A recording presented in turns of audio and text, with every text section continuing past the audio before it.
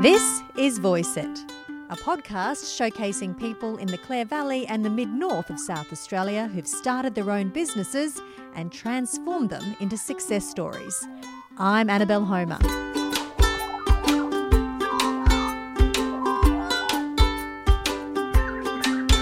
Well, it was really funny because I arrived at the airport and I was only 22, so I was pretty young. I had really short hair and Tim didn't know what I looked like and I didn't know what he looked like. And I'm sitting at the airport for ages and there's this really dodgy looking guy in a long overcoat and I'm like, oh my God, please don't be my boss. And he's looking at me going, is that a boy? Is that a girl? Eventually we worked out that we were actually meant to be with each other. Meet Louise Lehman, a Scottish vet who accidentally became a permanent resident in the Clare Valley.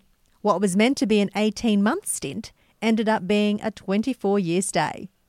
This interview is about a young girl from a dairy farm in southwest Scotland who on a whim decided to travel to Australia to have a crack at being a vet. Little did she know she would bump into Mr. Right, which led to 3 children and owning 3 veterinary clinics across the mid-north. Lou's real name is Helen, but don't call her that. She might cry. Now that's a funny story. You'll hear later on. Lou talks about her life in Scotland and how she was discouraged to be a vet. She also chats about the challenges facing the shortage of vets in rural Australia and her personal battle with breast cancer. Lou's energy and positivity is infectious. Her candid account of her life is to be applauded. We start Lou's story in Scotland, where her love for animals ignited her passion to be a vet. Definitely being surrounded by animals was a big part of my life growing up. Pretty much I had a couple of sort of random ponies. My dad actually used to always buy the cheapest, roughest looking, wildest pony that he could get away with for us. So we had a couple of ring-ins, but then my first proper pony was one called Mr. Wellington, and he actually died from grass sickness when I was 12. It's a disease that is incurable. Luckily we don't have it in Australia. And that pretty much from there cemented my career path. You mentioned, though, in a previous conversation that you weren't encouraged to go down the vet path. Why was that? Well, I had one of my teachers in particular, my chemistry teacher, just didn't have a lot of faith in my ability, Mr. Wiley, and did not think I had, I don't know what it was, but didn't think I had it in me to be a vet. And I didn't quite get the grades I needed in my year 11 results, which is what you go to uni based on over in Scotland. So my school advisors actually had me down to do accountancy and didn't think there was any point in me trying to be a vet because I wasn't smart enough and I wouldn't get there. Were there many female vets back then? No, it was definitely still quite male dominated. Yeah. So is that the reason, do you think, more so than the grades? I think it might have been. I don't know what it was. Or maybe he was trying to reverse psychology me into being a better student. I don't know. I wasn't that bad a chemistry student, but I'm not sure. But I had my forms all filled in to do accountancy, and my mum actually put her foot down and said, no, you're not. You're not applying to be an accountant. I'm going to write to the vet schools and see if there's any point in you applying with your grades. I was 1 grade off what I needed. And she wrote to both Edinburgh and Glasgow, who are the 2 Scottish vet schools. And I got an interview with both of them. And it just sort of went from there. I wanted to go to Edinburgh because it had the name at the time, the Dick Vet School, of being the best in the country. But I was interviewed by 3 very stuffy old men who were just horrible and made me feel useless. And then I went to Glasgow and I had a guy who plays rugby interview me, a younger female and an older guy, and they were just gorgeous. And I thought, yeah, I want to come to Glasgow, and Glasgow gave me a position. I was able to get a place on the course, and then I started my 5 years up in Glasgow. So Glasgow's 2 hours north of where we grew up. So it was a big transition going from a little dairy farming community up to the big smoke. But I had a fantastic time. I've met some lifelong friends through being at uni that we still catch up with. We had our 20-year vet school reunion in 2017. We went back to Scotland for that, and I still keep in touch with a lot of them. It's great. Have you ever gone back to that teacher and said, look at me now, I'm a vet, I didn't become an accountant? I haven't, but I know my mum has. So his daughter was a friend of mine at school, and yeah, my mum was a home economics teacher at the school at the time, and she made a point of letting him know when I get in. So he knows quite well where I'm at. So, take that. Yeah, take that, Mr. Wiley. Love it. As I said, maybe it was his ploy to make me work. I don't know. You grew up on a dairy farm. What's the nearest town? So the nearest town to us that people may have heard of is Dumfries. It's in Dumfries and Galloway. So you go over the border from England, turn left, keep going, and then you turn left again, and we're on this little peninsula down the bottom. So once you graduated from vet, was the idea to go and travel the world and end up in the Clare Valley? No, I didn't. I think I just sort of cruised along a bit in life sometimes, and I didn't really have any major aspirations of where I wanted to be. And then what happened was our next door neighbour on the farm next to us, Rob, he had married an Australian girl previously, and they'd emigrated to Toowoomba. She'd helped him out with his lambing a few years previously. She'd gone over to the UK as a nurse and wasn't allowed to work because Maggie Thatcher banned all the immigrants from working and wanted to give the jobs to Brits. So Sally took a job on this farm in Scotland and fell in love with the farmer, and they married and had 3 gorgeous girls and moved up to Toowoomba. And they were at home the Christmas before I graduated, and Sally said, what are you going to do? Where are you going to work? And I said, I don't know. And she goes, well, why don't you come out to Australia? And I thought, well, why not? So she had a few vet contacts, and one of them was Tim Laurie here. And at the time, Tim was running clinics out of Clare, Port Perry, Kadina, Minleton and Maitland, and they were looking for a bit of an extra vet, and he gave me the job. So what was your first impression of South Australia when you flew in? Totally different landscape to Scotland. Well, it was really funny because I arrived at the airport and I was only 22, so I was pretty young. I had really short hair, and Tim didn't know what I looked like, and I didn't know what he looked like. And I'm sitting at the airport for ages, and there's this really dodgy looking guy in a long overcoat, and I'm like, oh my God, please don't be my boss.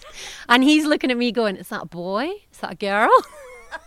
Eventually we worked out that we were actually meant to be with each other. So that was my start, and he drove me up here, and we got halfway to Clare, and there was this god-awful smell in the car, and I'm like, oh my God, that's really smelling. I put the window down. We get a bit further up the road and the smell hits again, and he looked at me and put his window down, and then it happened again, and he suddenly went, oh, I forgot, I've got my mother-in-law's dog in the boot. It's got an ear infection and I'm taking it to fix it. So that was my introduction to Clare. It was crazy. Would you think it was him? Yeah, I thought it was him, and he thought it was me. He thought, oh, well, she's been on a plane for 24 hours. She's going to be a bit stinky.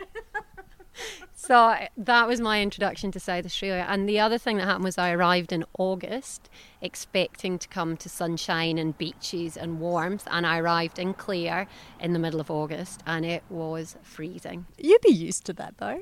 I was, but I was trying to get away from that. I think one of my big things I love Scotland to bits, but it can get quite depressing in the winter. It's very grey and very dark. And Australia at the time, we were getting, our whole opinion of Australia was probably neighbours and home and away. So you just thought everybody lived in nice streets, had swimming pools and went to the beach all the time. And I arrived here in August and realised that was not the case. So was the plan to stay for just a year? Yeah, so my plan initially was maybe 18 months. 18 months to 2 years, and then I thought, well, if I'm really bad at this vet stuff, I'll go home and no one will know. So that was the plan, but I was very lucky when I turned up here. There was another girl working here that we both got on really well. We hit it off, and I stayed with her out at Stanley Stud. But Catherine had already taken a job to move on, so I only had 6 months of her company, but it was enough to really introduce me to a lot of the locals. I got introduced to bridge. We were talking about this the other night. There was a group that had me playing bridge. I was playing squash, tennis. I'm really not that sporty, but I was pulled in all these directions. And the best advice I was given was by Tim's wife, Jane, and she just said, don't say no to any invitations. She said, just when you arrive, just say yes to everything and you'll work out what it is and where you fit. And that was great. Do you find the Scots similar to Australians? Yeah, I think so. I think we're pretty warm and open and welcoming, and having an accent, obviously I don't notice my accent at all, but having an accent, it's just a conversation starter as well. People always want to know where you're from and what's brought you here. And they want you just to keep talking? Yeah, I think they find that, which is not hard. So was it bridge where you met your now husband, Jason? No, he wasn't a bridge player, so it was quite good. I didn't meet Jason for a few years, so by then I've got some very good friends now that I'd made in those early days in Clare, because I got here in 97. Jason was in the Navy at the time, so although he was based here, he was never here. And I met him in 2000, and it was interesting. I'd been here 3 years by then and was thinking that maybe I'd make a move and potentially go back to Scotland, and then I met Jason. and we just hit it off. And he was in the Navy then, but had plans to get out and head to the UK because his mum is English and his granny lived through the Blitz. She's still going. She's 97 and lives here in Clare. She's still got her Cockney accent. So we met and we went back to the UK together in 2002. Where did you meet? We met in the Middle Pub on a Friday night, just after work drinks. I met him and his dad, actually, at the front bar, and things just went from there. How long were you together before you decided to go back to Scotland? Well, we met in 2000, and then we went back. We both decided to go back, actually, in sort of 2001, but then when the Twin Towers were hit in America, Jason was still in the Navy, and he got deployed overseas. He was going to get out and ended up staying an extra year or so just to deal with things there. So I moved back to the UK and we got engaged in early 2002, I think. I should know this. And I moved back to the UK then and he followed me after 6 months. So it was good. I bet your family was happy to have you back because I guess the impression was, oh no, she's met an Australian. She's going to be stolen from us forever. Yeah, pretty much. And I think, they were really happy. And it was good that I went back for 6 months on my own because I got to just sort of see all my friends and do whatever I wanted, catching up with people. And then when Jason arrived, we sort of did it all again. So it was good. It let me sort of just touch base with family, really. Was the aim to set up a life in Scotland or was it always to come back to Clare? No, it wasn't always to come back to Clare, but it was definitely to come back to Australia. I had a great upbringing in Scotland. It was hard work, but it was just an amazing childhood. But I'd also seen the lifestyle that children and people have here. And I don't know, the UK, it's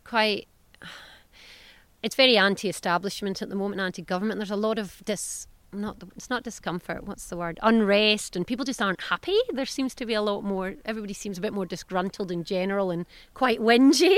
Why? I don't know, I just feel it doesn't have the same positive outlook. I'm not sure what it is. Maybe it's the weather. But as much as I love going back, so we were back there for 3 years and we loved it. We had a fantastic time, but we just both decided we'd bring our children up in Australia. So I got a job in Carlisle, which is just the south side of the border in England. And Jason, it was great for Jason. He teed up with a local rugby club and he learnt to play rugby. He had a great time over there. He's made some really good friends. And the practice I worked in was similar to this. It was mixed practice, so not many horses, but a bit of cattle work and cats and dogs. And then we got married in 2003 and had Rebecca in 2005.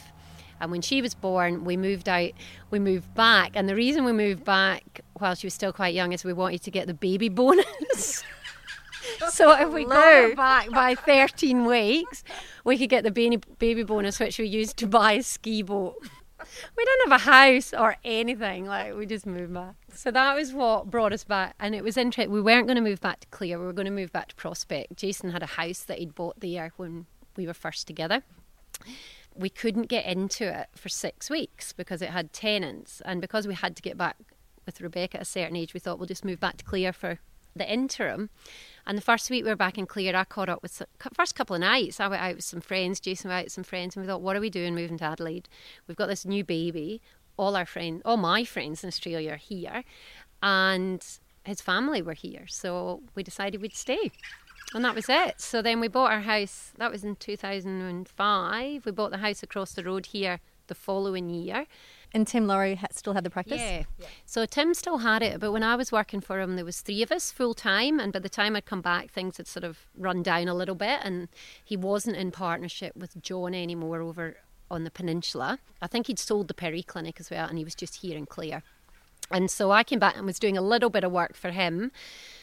And did approach him about the possibility of partnership, but he didn't feel there was enough work at the time for 2 vets in the clinic. So we went and spoke with the other vet in town and we had a plan to buy his business. However, there was a massive increase in price right at the last minute and we pulled out.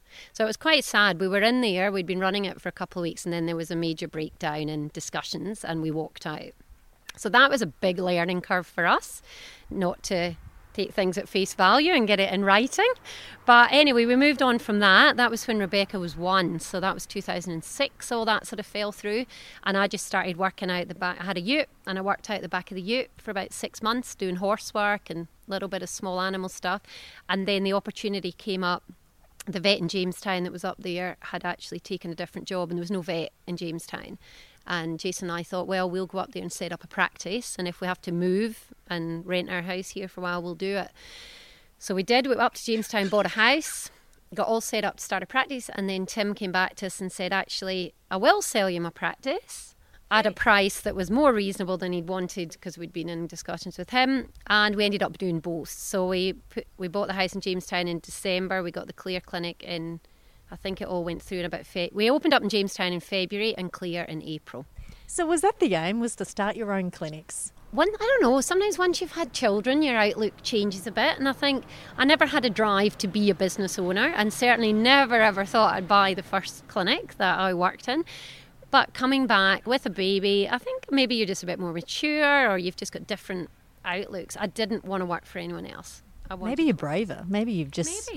Maybe that's it. And you just think, well, no, I want to do it. You want to be a bit more stubborn about things. Although we were so naive looking back, going into it. But the opportunity came up, and we ended up with 2 clinics. And a really good friend of mine came out from the UK on holiday, and we sponsored her for a visa, and she worked for me for 6 months, which was fantastic. So I had her and myself, and Kelly Marr helped us for a bit. And then we got another permanent vet. And then I found out I was pregnant with Sam. So that was a really big year for us. But it was fun. So now you've got 3 kids. You've got Rebecca, Sam and Archie. That's correct. And you have 3 clinics now. So that's Jamestown, Clare and Balaclava. Yeah, that's correct. So Clare's full-time. It's 5 days a week and Saturday mornings. Our Jamestown clinic has recently... We started with 3 days a week years ago and then pulled it back. It just wasn't quite busy enough. But in the last 6 months, we're back to 3 days a week, and it's going great. Balaclava, we had to close, unfortunately, during COVID last year. Just it's quite a small building, and we were limited with the ability to work there. But we're back there 2 days a week as well. We also cover all the equine work, actually, out of Gawler, North, and a fair bit of cattle work as well. So how many vets do you have on staff, or vet nurses? So we've got quite a lot of staff, which we need. So we've got vet nurses. We've got 5 full-time vet nurses, and another girl who is grooming for us, who's going to be doing a little bit more nursing. And I've got another girl that does 2 days a week in Jamestown. And vet-wise, I've currently got 3 permanent full-time vets and myself, and 2 part-timers. So how difficult has it been to retain staff in this industry, considering 90% of the students or vet students in this country are female? Well, it's interesting you ask that, because you did interview me about this very issue years ago when we were... Still an issue. Yeah. And there's a lot of publicity currently in mainstream media, but also around the veterinary profession itself, about the poor retention of vets in the industry, and why do we lose. I think the average length of a veterinarian's working life is 5 years. That's it. So they go to uni, they study so hard and come out, put all this work in, come out with all this debt, and they might work for 5 years. And there's been a lot of discussion and forums on why this happens. And they have found that a lot of it is due to poor remuneration. Vets certainly don't come out on the money that a lot of people expect they do. I think a new grad's wage is about $55,000 a year, which compared to a lot of industries is really low. So there's poor remuneration. There's a lot of mental stress. You're dealing with the mental stress from looking after pets that are unwell, clients that can't afford to look after them. There's a lot of pressure on vets, and so that leads to people not wanting to work full time. But the major part, I feel, in which you mentioned on Annabelle, is the fact that we're female. So if we have 90% of our workforce as women, and only half of that workforce decide to have children, you've lost 50% to full-time work. Why aren't the blokes interested in doing vet? I don't know. And I don't know what it is. There's a lot of discussion around it. Maybe I think veterinary work itself, you have to have a high degree of empathy to want to do it. So we don't become a vet because, I'm going to make $100,000, $200,000 a year. You become a vet because you want to help. And traditionally, women are more the caregivers, I think. And when it does come down to financial return, men are maybe just a bit tougher than us women at asking for the dollars. And if the dollars aren't there, they're not going to go into the profession. I don't know. How does it work out when you need those big animal vets out there and all these women are taking on these jobs? Well, the thing is, there's nothing that a larger vet can do that I can't. And we're all very skilled at using medications if we need to, sedation if we need to, crushes, safety equipment. Like, really, we're not disadvantaged by size. So women can still do all the work the men can do. I just don't know why guys don't go for the course. I'm not sure if part of it is, and I don't know if this came up when you interviewed me years ago, but I have been told that traditionally girls just apply themselves better in the secondary school environment, so tend to get the higher grades. And if veterinary's benchmark too high, it's just unachievable for some boys. I don't know. Would you say the benchmark is too high? I think it should be reduced. I really do. I feel unfortunately, you can end up with people that may have the brain power to do it, but are lacking social skills majorly. And we all become well, I don't know, I can't speak for the whole veterinary profession, but I became a vet because I wanted to help animals. And I didn't want to be a doctor. I didn't want to be dealing with people all day. Well, I deal with people all day. That's my job. And I actually really enjoy it.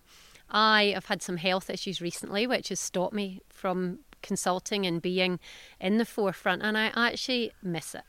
I really do I miss the caring and the helping, but I miss the conversations and the connection. Well, let's talk about your health. You've been thrown a major curveball and you were diagnosed with breast cancer. Are you okay now? Yeah, it's funny. That was back in November. I was diagnosed early November, had surgery at the end of November, and then I completed a month of radiotherapy mid-January. So I do feel that I got out of this really quite lightly compared with a lot of people. I just had excisional surgery and no need for chemotherapy. But I think it's certainly taken more of a toll on me than I like to admit. What was your first thought when you were told that you had cancer? I didn't believe it to start with. I actually just thought it wasn't going to be a cancer. It was just going to be something benign. But I think the first thing that sort of hit me was the kids. You just worry, what if this is serious? And what if I'm not going to be here? And you don't want to leave them behind. And that's tough. So, but then, I had a fantastic surgeon who had my mind at rest really quite early on. He just did a really good job. And I have had both my mum and my mother-in-law come out the other side of breast cancer and do really well. So I think I tend to feel like my risk of it reoccurring is so low, I don't even sort of have that on the horizon. How was it picked up? It was picked up, I felt it myself. I'd been out for a run. We were up in Brisbane and I was a bit hot and sweaty and washed under my armpit and just felt this really hard little sort of pebble and went, that doesn't feel right. And I was very lucky. The doctors here were great. They got me referred within 24 hours for ultrasound and biopsies, and I just went straight into the system. And the healthcare system here has been fantastic. It was all MRIs, CTs, bone densities. I've had every test under the sun. So at least they found nothing. I haven't found anything else. What was the worst procedure that you experienced? Was having an MRI. It was the worst. I am a little bit claustrophobic, and I just, as I said, I think before about how I don't often think things. I don't have real drive or ambition. Sometimes stuff just happens and I just go with the flow. I'm generally quite easygoing, and I just thought, it's an MRI. And Jason said to me, it's a bit noisy. He's had heaps of MRIs for foodie injuries. And he went, it'll be a bit noisy. But at no point did he tell me I would be in a tunnel, and stuck. And I did not realise I had to go in face down. So I was lying face down with my head in this tunnel, and then they put a camera over my shoulders, so I was sort of compressed down, and I didn't think I was going to be able to cope. I got pushed into that MRI and I could just feel my heart racing, and had a complete panic attack. And then I just thought, I've got to do it, because if I don't have this done now, I'll have to come back and have it done another day. So that is actually, as part of my ongoing checks, is an annual MRI. And I'm not quite sure how I'm going to do it. Have you had a second one? No, it's due in October, and I just don't want to go near. I'm just not thinking about that. So what did the kids say when you told them? They were pretty upset, and they do all show it in different ways. Like, certainly Archie's much more attentive. He's a loving little kid anyway. He's quite hands-on, and so he became very much more attached to me. And the other two, Sam unfortunately started Googling breast cancer and got himself in a total state and thought that I had a terminal diagnosis, which it certainly wasn't. And so we did share a bit with him. We shared the grades of the tumour and everything else. And then what happened from that was I think it was a stage, I can't even remember, but it was an early stage, but it was stage 4, such and such. And Sam then Googled that as stage 4 breast cancer and thought I was on my way out. The cancer counsellor are great. They give you all these books and different things you can talk to children about. But because none of them, I didn't feel we had to go into too much depth. We sort of pulled back with how much we were telling them, but also made it very clear what was happening. And they were okay. They're pretty resilient, aren't they? They are. And more resilient than we give them credit for. Yeah. And look, I think all 3 of them, I don't feel it has really impacted them too much. So I did lose it with them the other week and told them they needed to be nice to me because I had cancer. That was a few months ago. I was like, you need to give me more respect. I've got cancer. And they're just like, what? So no, they're pretty good. And I am on anti-estrogen medication now, and that is knocking me around a lot more than I'd like to admit. I certainly don't have any sort of stamina that I used to have, and I'm getting quite frustrated at the moment. I'm trying to get back into my running and my exercise, and I just keep hitting fatigue over and over again. But I saw the doctor this morning. I've just got to realise my limitations at the moment and perhaps rejig my life a little bit to what it needs to be, not what I want it to be. So you find it really annoying when someone says, just slow down, just take it easy, you've just battled through cancer. I don't feel like I battled through it. Like I feel, I had to have surgery and I had a month of radiotherapy, but I feel like it should just be tucked in the, it's just behind me. And I think it's still affecting me. And I've just got to go, okay, I'm going to lie on the sofa today, or I'm not going to go for that run. But I'm finding that quite confronting, that I'm not the energetic go-getter that I was 6 months ago, and that's quite hard. But the doctors say your body will get used to these drugs and then you'll be back to what you were before. Yes, that's right. And it's also already getting better. I had a really foggy brain for a couple of months, and it's beginning to lift. But I have said to the girls at work to just keep an eye on me, and if I seem to be saying something that doesn't make sense, just maybe check. I'm definitely a bit vaguer than I used to be, but that's all right. When you reach your 40s, when are you supposed to get a mammogram? I think it's over 50. But you're meant to be able to, if there's any history of breast cancer, I'm pretty sure you can ask for one over 40. And I'm glad you asked me, actually, because it was something I wanted to mention. My tumour was not visible on a mammogram. And it's because, one, I don't have a lot of breasts there, and it was on the very edge. So I knew it was there because I could feel it. The doctors knew it was there because they could feel it, but the mammogram wouldn't have picked it up. So if I'd gone for a routine mammogram, it wouldn't have been found.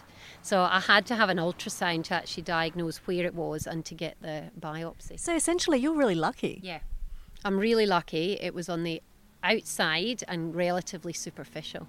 I had 3 benign breast lumps removed when I was very young, when I was 14, 17 and 22, and they were just fibroadenomas. And I just assumed, and I know I have another fibroadenoma on my left side that I had checked years ago, and I just assumed this was another one of them.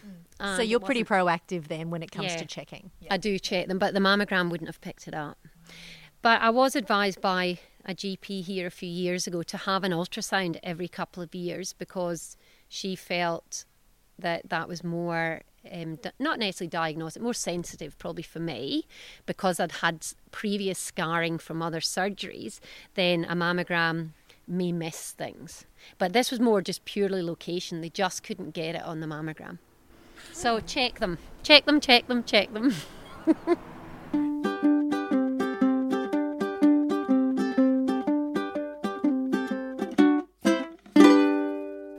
What inspires you?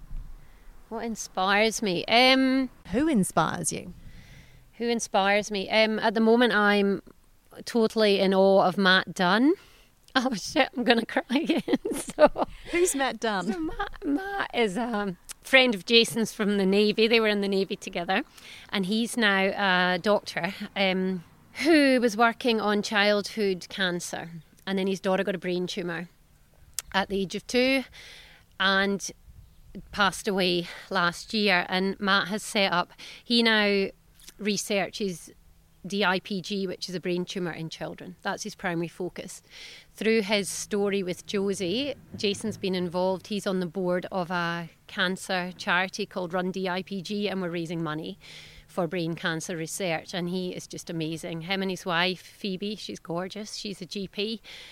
They're working their way through this, and he's still out there. He runs, he's out there raising money, and he's researching this awful disease. I just take my hat off to them, just getting up and getting on with every day. They've had a pretty crap few years. What makes you feel sad? What makes me feel sad is not having family close by. Like my parents being so far away in Scotland, and especially in the last 12 months, it's been the same for a lot of people.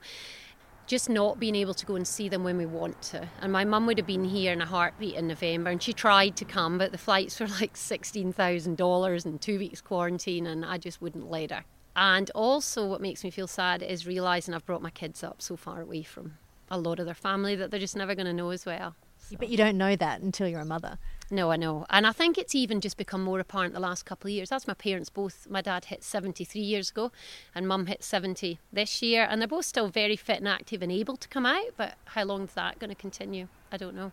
What's something that you've done in your life and you're really proud of yourself?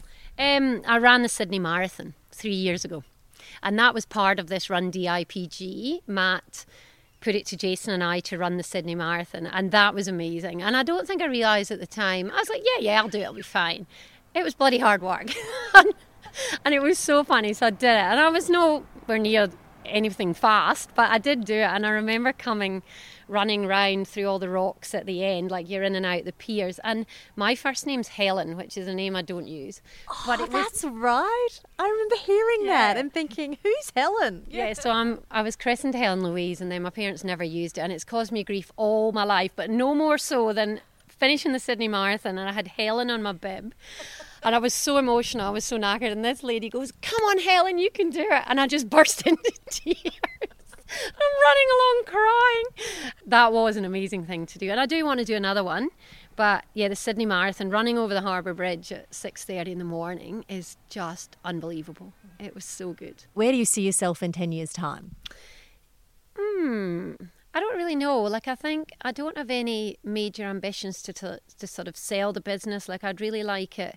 What we'd like it to be doing is to have a business where I can work a couple of days, 2 or 3 days a week, vetting and running it, and have a couple of days off, and just have it pretty much going along like it is, and being able to offer all the services we currently offer to the animals of the Mid-North and to keep it going. No plans to maybe expand further? No. Have about 5 clinics instead? No, not at all. It was interesting recently when YP shut their doors up in Port Perry, and the girls said, "Oh, we're going to have another branch," and I said no. So we feel we're definitely at the limit of how far we want to spread ourselves, and having the 2 branch clinics certainly allows our clients that live further away to have more accessible vet care, and then they come in to the main clinic here for anything that's a bit more intensive. Lou, just wanted to say thank you so much. I know it's been a really busy day for you in the clinic and squeezing me in, but it's been an absolute pleasure hearing your backstory. Oh, that's good. No, I'm more than happy to help. And yeah, it was just one of these days that things have gone a bit busier, but that's the nature of our job. Which probably is why you love what you do. It keeps you on your toes. It does. And I think a lot of perhaps where I'm at myself at the moment is I'm not, when I'm vetting and I'm busy every day, it's probably like the majority of people. We're all, when we've got something to do and we're focused, we do it well. When you've got more time in your hands, you tend to sort of slump a bit. And I think my problem is I'm out of routine right now, and I need to get back into it. So I've currently committed to a couple of days consulting a week, and I think that'll help my overall sense of achievement. So we'll see how that goes. The Clare Valley and the Mid-North are pretty lucky to have her. And on a side note, if you have a pet snake or a bird, don't be taking them to Lou. She's terrified of them. If you enjoyed this episode or any of the episodes of the Voice It podcast, please rate and review. I would love to hear from you. Also, please follow the podcast if you'd like to be notified of future episodes, and share this podcast with your friends. Catch you again soon for another episode of Voice It.